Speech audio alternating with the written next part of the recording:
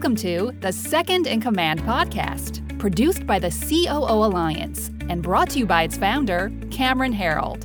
In the Second in Command podcast, we talk to top COOs who share the insights, strategies, and tactics that made them the chief behind the chief.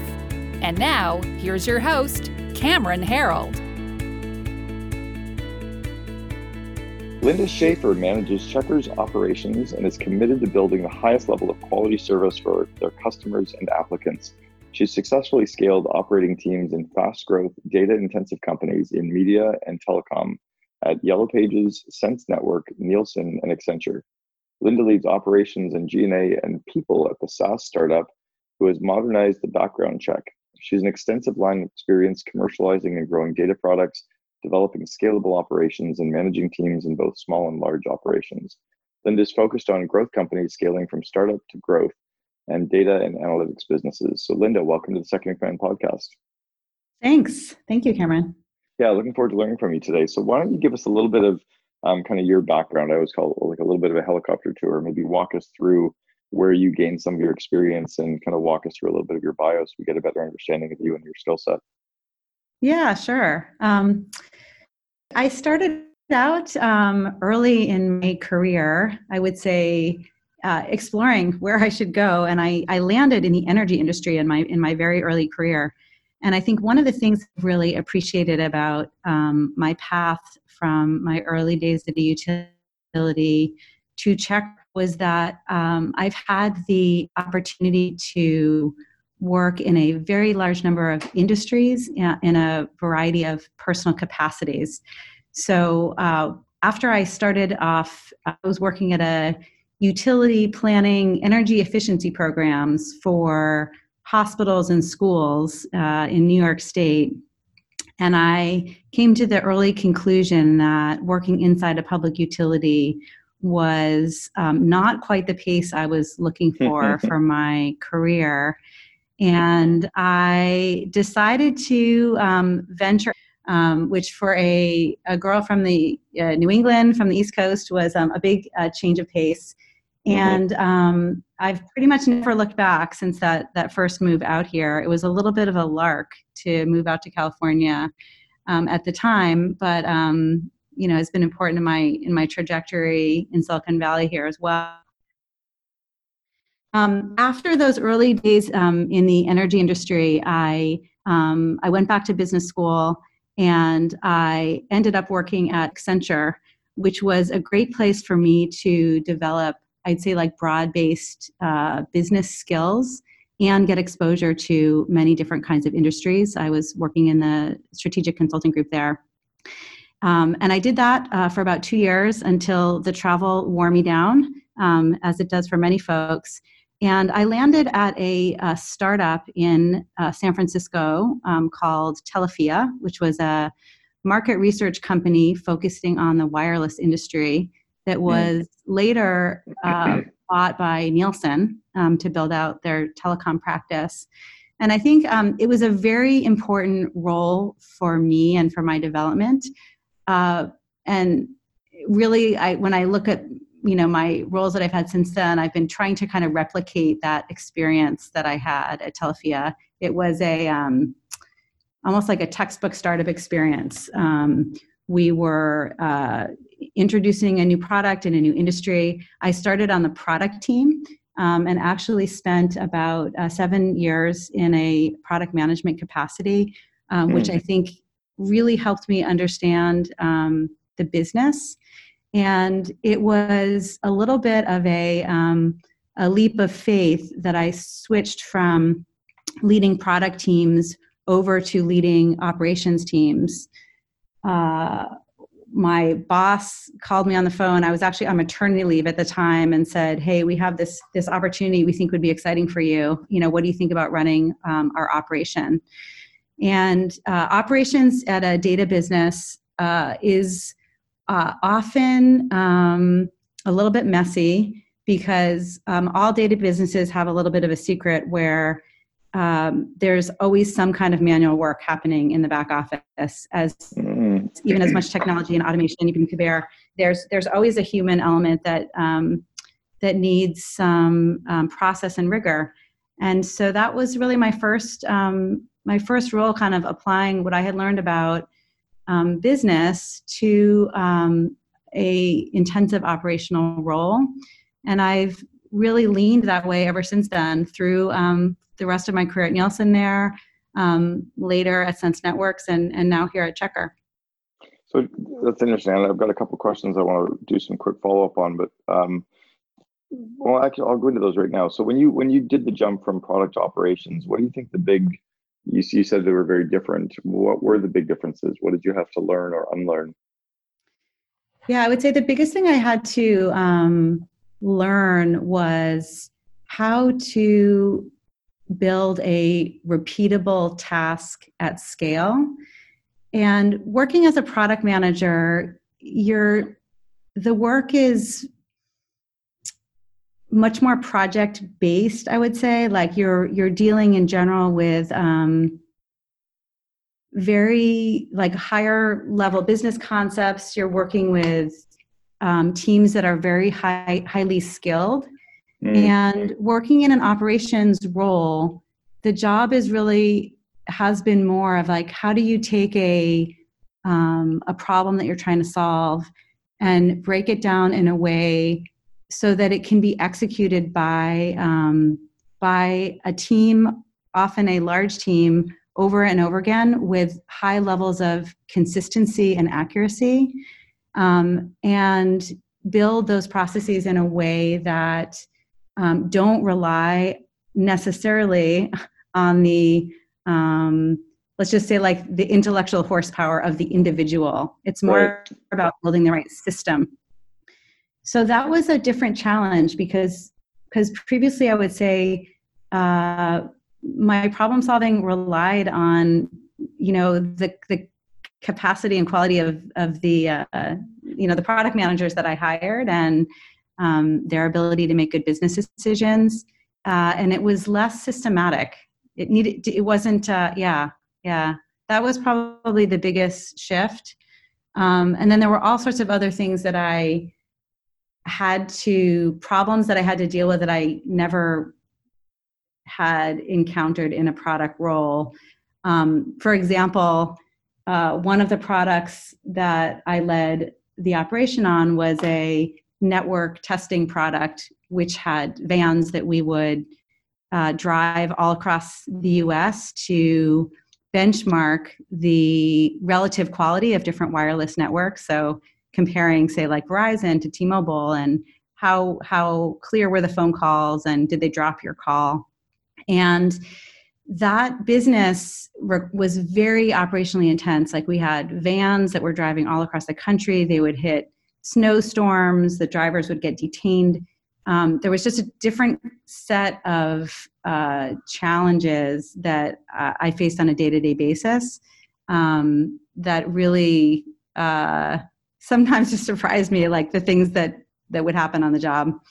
Yeah, you're kind of dealing with a lot of stuff that's really out of the box and a little more problem solving, a little bit more not winging it, but are you having to be more reactive in some of the areas of operations than you were on the product side? Yeah, probably in part. I mean, especially early on in the role because it was new to me. And then over time, figuring out how I could bring my planning skills to the team to help the team be more proactive and anticipate issues. We know it's December in Minneapolis, so we know we're going to have delays. How do we plan that into our program? Right. So you're dealing with a little more strategy. Sounds obvious when you say it out loud now, but it definitely took some learnings to get there. It's astounding to me though how many companies don't actually take time to be strategic and think strategically, and that is like just thinking of seasonality in a certain market. It's amazing that some companies don't do that. They kind of operate under just general flatline assumptions and they don't think through those things. So if you're to fast forward your growth, and so now you're over at Checkr, you're running operations there, Chief People and Operations Officer. So tell us a little bit about what Checkr does and then what your role entitles today. Yeah, so Checkr, we are a background check company. We do pre-employment background checks as well as post-hire monitoring and risk mitigation for companies. We have really been a big disruptor in this industry. The company is coming up on 6 years old. And we were started early on with recognition that the background check industry as a whole was extremely antiquated. The legacy companies that were predominant at the time had relied a lot on manual processes. They weren't tech companies. They were not tech forward. Many of them at the time did not even have like APIs that more modern companies could integrate with. And we sought to really apply automation and artificial intelligence to the entire process so that we could deliver not just faster and more accurate background checks, but also to really help reduce hiring bias in the hiring process. Okay, and who are your target clients? So Checkr grew up in the gig economy. Many of our customers today are customers like Uber and Lyft, and to be honest, probably about 95% of the gig economy are Checkr customers. But we also serve more traditional enterprise companies as well. It just so happens that almost all of the 10 million jobs that were created, say since 2005, are temporary gig economy jobs. So that's where the growth in the economy has been, and that's where our business has been historically focused. Interesting. Okay. And your role there at Checkr now, Chief People Officer, Chief Operations Officer, walk us through the business areas that you run and what doesn't report to you. Yeah, so today at Checkr, I run the people team, so our talent and people operations team, our legal team, as well as what we consider to be internal operations, which is any part of of our internal process that requires human intervention. I mentioned at Checkr that we've done a lot of automation. So these teams, relatively speaking, are not big. They're actually they're all here in San Francisco and Denver. But those teams are doing things like quality control on reports that we think need extra diligence, either because of severe crimes or because we know there's some known edge cases that we know our system wasn't designed for. They also handle any kind of candidate question or dispute that might come up after the background check has been delivered. So generally speaking, candidate support teams, quality teams, and research teams that are very deeply versed in the nature of our business. And you report to the CEO. Who else reports into the CEO? Yeah, so at Checkr, so I report to the CEO. We have a chief business officer who handles the revenue side of the house, so our sales, marketing, and customer success groups. We have a chief financial officer who handles finance and strategy of the company. And then we have a chief product officer who is responsible for product engineering and our trust and security teams. Cool. And can you give us an example of scope? Can you talk to us about how many employees you've got, full-time, part-time, where people are operating? Yeah, sure. We have about 600 employees in total across all of our businesses. And in terms of my scope, I have about 135 of those folks. Okay. And what was it about the company that you liked when you joined, and what size was it when you got involved? Yeah, so I joined Checkr coming up on 4 years ago. And the company was about 60 people and had just closed our Series B funding. And we were growing like gangbusters and the company really needed help in scaling operations, in bringing, I would say, like consistency and rigor and just keeping up with the pace of our business growth. And I was attracted to Checkr because, one, it was a very good match for my prior experience, both in operations and in working with products that were data-based, like a market research product. The product is the data you're delivering. So it was a good fit from the industry. And I personally loved that it was this kind of like unsexy corner of the technology world that had not been disrupted. And having come from advertising or working more, with kind of consumer advertising, like this was, I found this to be really interesting. It makes sense. Yeah, it makes sense to dovetail into your product side and the engineering side, and then also the operations. So you've seen a ton of growth from 60 to 600 people in 4 years. Not a lot of people would go through, would that be 3 doubles, 4 doubles, 60 to 120 to 240, almost 3 consecutive years or 3 or 4 years of 70% growth. What did you learn through all of that? What's changed? Almost everything has changed. Right. I really feel like one of the things that has kept me excited and engaged at Checkr is that it feels like I've worked at a different company almost every 6 months. Every year. Yeah. Because of those changes were so dramatic. Early on, when I first joined Checkr, my personal role was very hands-on in the operation and very close to the details of how are we setting up Zendesk and exactly what metrics are we using to track our operation. And over time, my role has changed, I would say, to be more strategically thinking about, what do we need to do to maintain culture of the company as we've grown so much? How do we hold on to our core values? How are we making sure the communication in the company is staying clear and robust as we've hired so many people? But I would say the one thing that has been in common across that whole period is the one thing I have consistently done a lot of is interview. I've done tons of interviews, like probably, I don't even know, 600 or 700 interviews. Wow. Because I would say hiring has been one of the most important ways that I have an impact on the company. Is who I bring in to lead teams.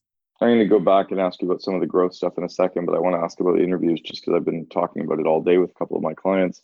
What do you think are the biggest or the best areas that people can go to gain some skills in interviewing? Just even to get them, if we were to say like to a bronze, silver, or gold skill levels, just to get some base good competency, where would you start? Where would you point them? Yeah, I would say practicing out loud, I think, is one of the most important communication skills that people can do on their own or with a friend. I'm talking the interviewer. Oh, the interviewer to get skills. Yeah, that is a good question. Where do most people have never been trained? They have no idea how to do a job interview. Yeah, that is a very good question. So one of the things that's been unique about Checkr is that we have had a very structured interview process from the very early days of the company. And I think that has helped us onboard managers and new interviewers who had never thought about how to ask good situational questions for people, how to structure the interview in a way that makes sure that you get out of it what you're trying to really evaluate, whether it's core values or the capabilities of the job. But I don't know. I have to think about that one. But it sounds like you had sources. The company had a process and a system in place, and you just made sure people followed that. It sounds like yes. So we had a process and a system, and as much as we have tried to eliminate bias in hiring for our customers through our products, we've tried to do that ourselves with our own hiring processes. So both in terms of the structure of our the design of the interview panel, who's interviewing, making sure that we ask a consistent set of questions to the panel and that we're we're truly assessing the skills that we need for the job, but also in terms of diversity. So at Checker, we have a requirement for our teams to interview at least 2 diverse candidates before they make an offer. Wow, interesting. So very proactive. Yeah. So I think that, I guess this isn't helpful for folks liking to build this from scratch, but I think defining structure and trying to encourage consistency in interview process is really important. It's hard. That's a huge point that most companies don't have that either. The one thing that I just found interesting on the interviewing for diversity, I spent a full day inside of a maximum state penitentiary, level 4 state penitentiary, coaching prisoners. And I was astounded at some of the bias that we have where prisoners will never get a job, right? When they get out of prison, nobody's ever going to hire them. Do you guys, being in a background search kind of company, have anything that you proactively do to try to help prisoners get jobs when background checks are going to be biased against them? Yeah, so I would say we do a lot. Our company mission is to build a fairer future, and we very much understand the challenge that folks who have a criminal record face in employment situations. One thing I didn't know a lot about before I joined Checker was our criminal justice system, and I've learned an incredible amount. 1 in 3 Americans have a criminal record that can prevent them from employment, and employment is the single biggest influence on reducing reoffense. So employment is a really important piece of it. We have built into our product tools that help hiring managers to reduce their bias in hiring by not even looking at records in their adjudication process that might bias them. So for example, it allows you to take some of those points out of the bias then. Exactly. So great. So like one common example of this is like marijuana in California that is now legalized. So if a hiring manager does not want to see those records at all, even though they're technically reportable on the background check, we have software tools that make it easy to do that. So it's really foundational to both, how we think about building products, but it's also foundational to how we do our own hiring. So we ourselves do fair chance hiring here at Checker. We set specific hiring goals for what percentage of our company we want to be fair chance. We target more than 5% of the company.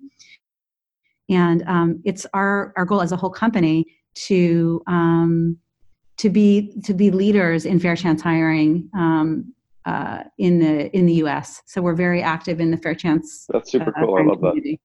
That. I really love that. And sorry, that was a loaded question that I didn't intend to ask it in a confrontational way. And I'm glad you guys have some really not at all. proactive things. It's just something I've been thinking a lot about recently. Yeah. So curious about something. I was talking with the founder of Infusionsoft about this. He and I both had a metric in place related to growth, that a senior leader can only ever go through 2 consecutive doubles in the size of a company before their role is at risk. Mm-hmm. How did you guys get through that, and what do you think it was that you did to go through 3 doubles now in terms of employee size? And then Ben Horowitz in his book Hard Thing About Hard Things said that a leader can only go through 1 triple. So how do you get through that? How have you continued to scale at Checker so that your skill sets continue to grow and you've adapted? It hasn't always been easy, I would say. Like, to that point, we've had a fair number of leadership changes over my time here. In fact, I'm one of the longest tenured executives. I think for the very reason that you're saying, that that people often have a sweet spot in the doubling. And I think for me personally, what has helped is that I've always been very willing to take on new areas of experience that I did not have maybe a proven track record in. For example, most recently, the people team, that was a new ad for me. I had not previously led that part of a company. So I think my own willingness to take risk, to not just do what I had already done and what I already knew, has been important. And I think the other thing is just speaking really honestly, as I think building a strong relationship with our CEO. And I think he trusts me and is willing to also take some risk with what he's willing to give me. That's a huge point. I'm going to go there in a second because it's really critical for any of the second in commands and COOs that are listening. I want to just go back onto what you talked about with your role as taking on as being the head of people as one of your core roles. Seems to be a movement over the last number of years, and we were the same when I built 1-800-GOT-JUNK. We hired a woman who had been the head of people at Business Objects and Crystal Decisions. She came in to be our Kamar head of people, and it was a very cognizant term that we used instead of calling her the head of HR.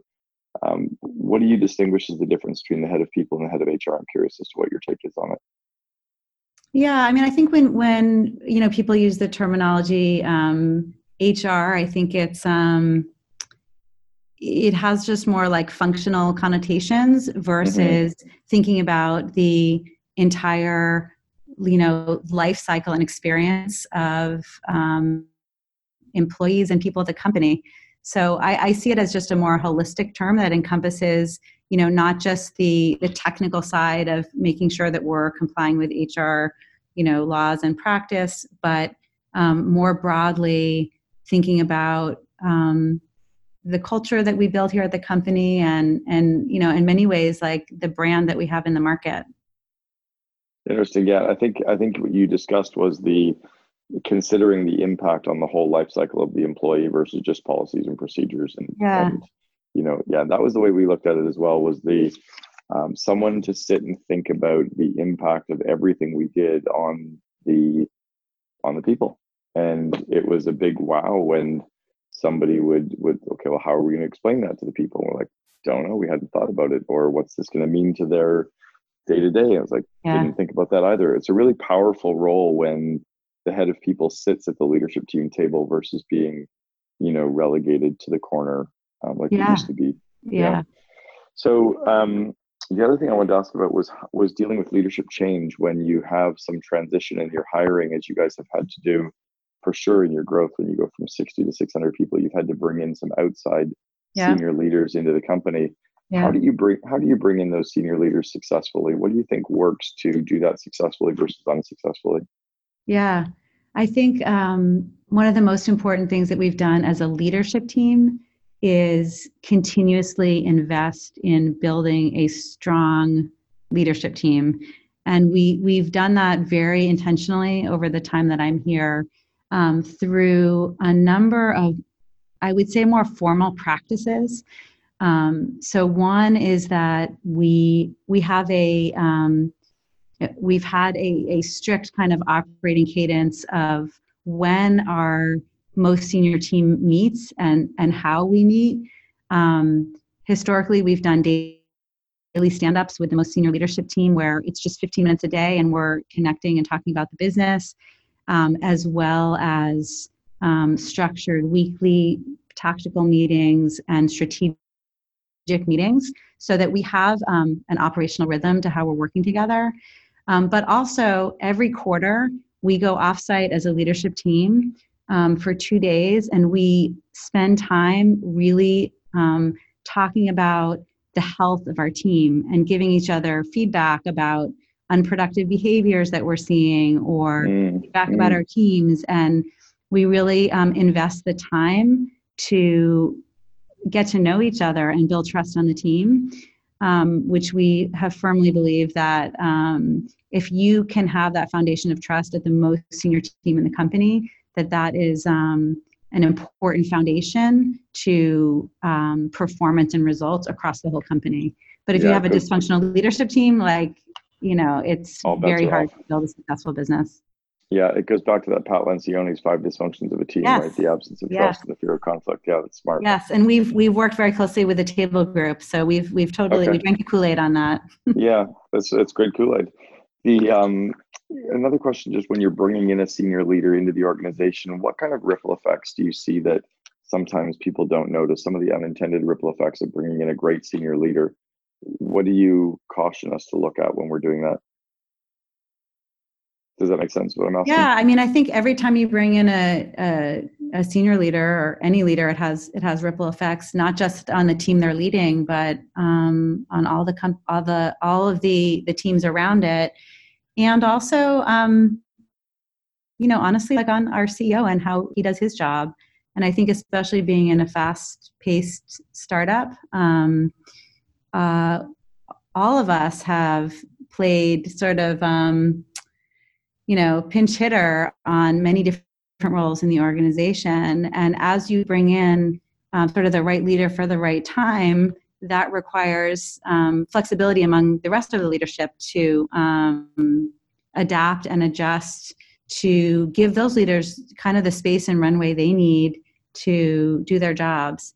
So I think that's I see that most recently. So we have a new CFO, a new chief product officer, here at Checkr in the last few months, and that changes our team, and changes honestly like my role and our CEO's role and how we're all operating.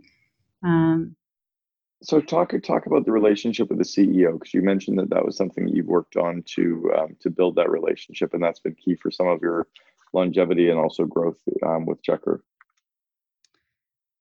Yeah. So. One of the things I love about our CEO, Daniel, is that he is incredibly open to feedback and very self-reflective. And that has been an important, I would say, ingredient in us building a successful relationship, because I know that if I give him feedback, that he's going to listen and take it seriously. And as a first-time CEO, understandably, there's lots of areas that are going to be new for him, where it's not just helpful, but it's important for him to get feedback from someone who has experience in different areas. So I think one of the key things in me building a strong relationship with Daniel was in me just being honest with him about challenges I saw in the organization or the company or the business, and bringing those things to him, even when it was hard. Can you give us a specific example? Because I think you're touching on an area that a lot of senior leaders are very uncomfortable with, and it's that fear of conflict and radical honesty. And we can all read about it and watch videos on it, but at times it can be hard for people to practice. Walk us through a specific example, like this happened and this is what I had to tell them and this is how it went. Yeah, I mean, there's a few examples. I'm trying to where to go. If I should just pick something from yesterday or well, sure, I guess I'll pick something from yesterday. Why not? Sure. And I think this is very common for startup CEOs care deeply about the business. Our CEO is was our first product leader, very involved in many parts of the business. And then as his leadership team has grown and he's brought in a more experienced leadership team, it's been important for Daniel to step out of some of those details so that his team can lead their areas. And so we've gone through a process more recently where we've been trying to be very diligent about reviewing hiring requests from our teams to make sure that we're not spending too much money. Pretty simple. And historically, we have had that Daniel has been involved in many of those very low-level hiring decisions, not necessarily who is hired, but like, should we fill this particular position? And at some point, that's not really scalable for a 60-person organization. And we had a discussion yesterday with him where we asked him to step back from our backfill process and back the fuck off, Daniel. let us make the decision. And he heard the feedback, and we're gonna keep working on it.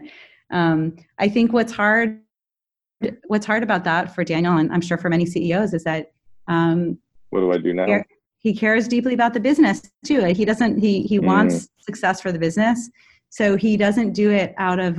I don't think he does it because he thinks he doesn't have anything else to do. I think he does it because he really cares about the business, and we have to help him identify those times when the best thing he can do for the business is to step back and let other leaders kind of take a shot at it. Yeah, it's interesting. I remember having that same discussion with Brian when we were building 1-800-GOT-JUNK, and you identified the key point that he was struggling with, which was he really does care very, very deeply about the operation and about the people and the franchisees and the promises we've made. And he felt like he was stepping away from that. What I had to let him know was like, look, I have every single best interest of his at heart as well. And that if anything goes sideways, they can kind of go around me to get to him. But to scale, we need to allow. Yeah, you need to allow. It's a great discussion you have with them. That's awesome. Yeah. Yeah. What about growing your people? What do you think you focus on in terms of the day-to-day and growing your people, growing your team? Yeah, I mean, what I focus on my team is trying to help them articulate for themselves, like what are the things that they're good at, what are they working on, and what can I do to help them either like get access to like the opportunities that they need to develop their own skills, whether that is someone who's never managed people before, like how to help find opportunities for them to develop management skills. Like that's a common interest among more junior employees, or among more senior employees. It could be like, how do I help them understand how to get exposure to more senior levels of the organization, and more broadly, like influence in the org. And so it's kind of a gap analysis. And then do you point them in the direction of self-work, or is there ongoing coaching and mentoring? Do you guys use outside resources? I would say it's a combination.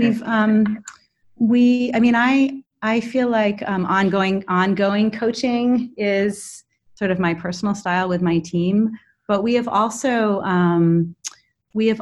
worked with outside coaching, like a company called Better Manager, for some of our first-time managers to get access to, say, professional coaching sessions.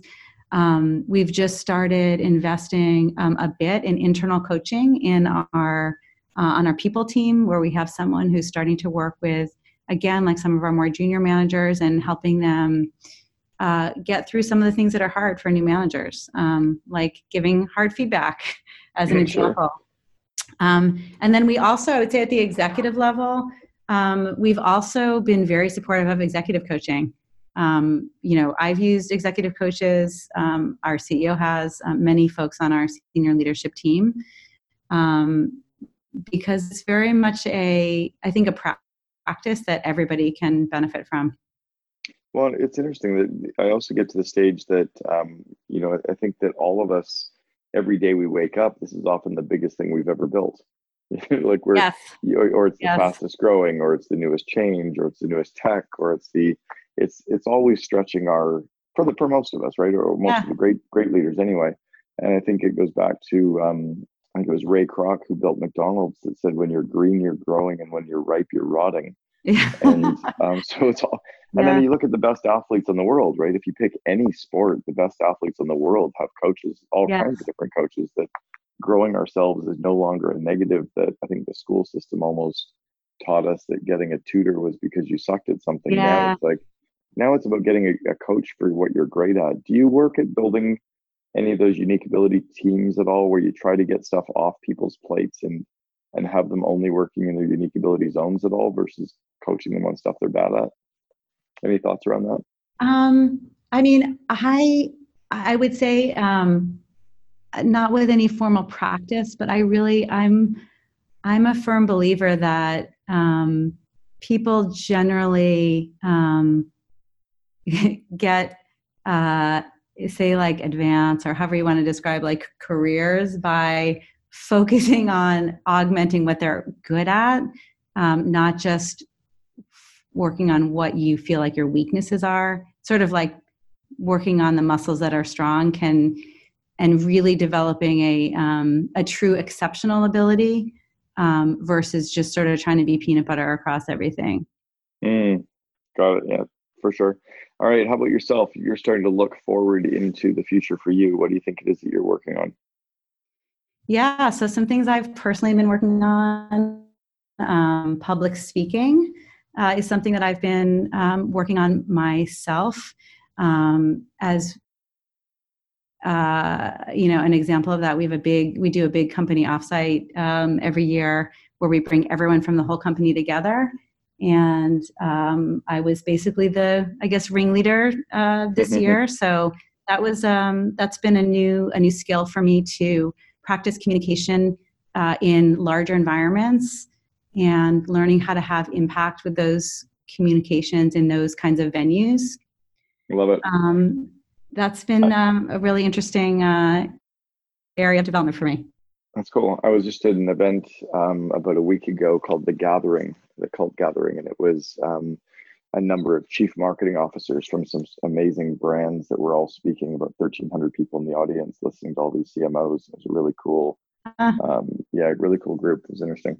Okay, final question. If you were to go back to your 21, 22-year-old self, maybe the Linda who was flying from the East Coast over to the Bay Area, as you said, on a lark, what word of advice would you give yourself back then that now to be true, but you wish you'd known when you were moving to the West Coast or starting off in your career? Yeah, I mean, starting off, I would say stop worrying. It's going to be fine. I mean, I definitely, I spent the early part of my career, I think, thinking more about was this particular decision the right decision? Was this job the right job, or this company the right company? And I think with the benefit of hindsight, I recognize that there are very, very few decisions that are irreversible, and there isn't any job or company that I haven't learned something from, even if it was maybe not the experience I expected coming in the front door. So I think just being flexible and not sweating it out. It's crazy. I think the same. That's great advice, by the way. I often go back and think of my career and how I got to where I am, at the number of little opportunities that turned into where I am now, and I wonder what would have happened if I'd turned left instead of right, or and not out of regret, but just out of more curiosity. Right? If I picked door number one, would I have who knows? It's crazy. Linda Schaefer, the Chief People and Operations Officer for Checkr, thanks very much for sharing with us on the Second in Command podcast. Great. Thank you so much, Cameron. Thanks for having me on. Really appreciate it. That was great. You've been listening to Second in Command, brought to you by COO Alliance founder Cameron Herold. If you enjoyed this episode, please be sure to subscribe. For more best practices from industry-leading COOs, visit COOalliance.com.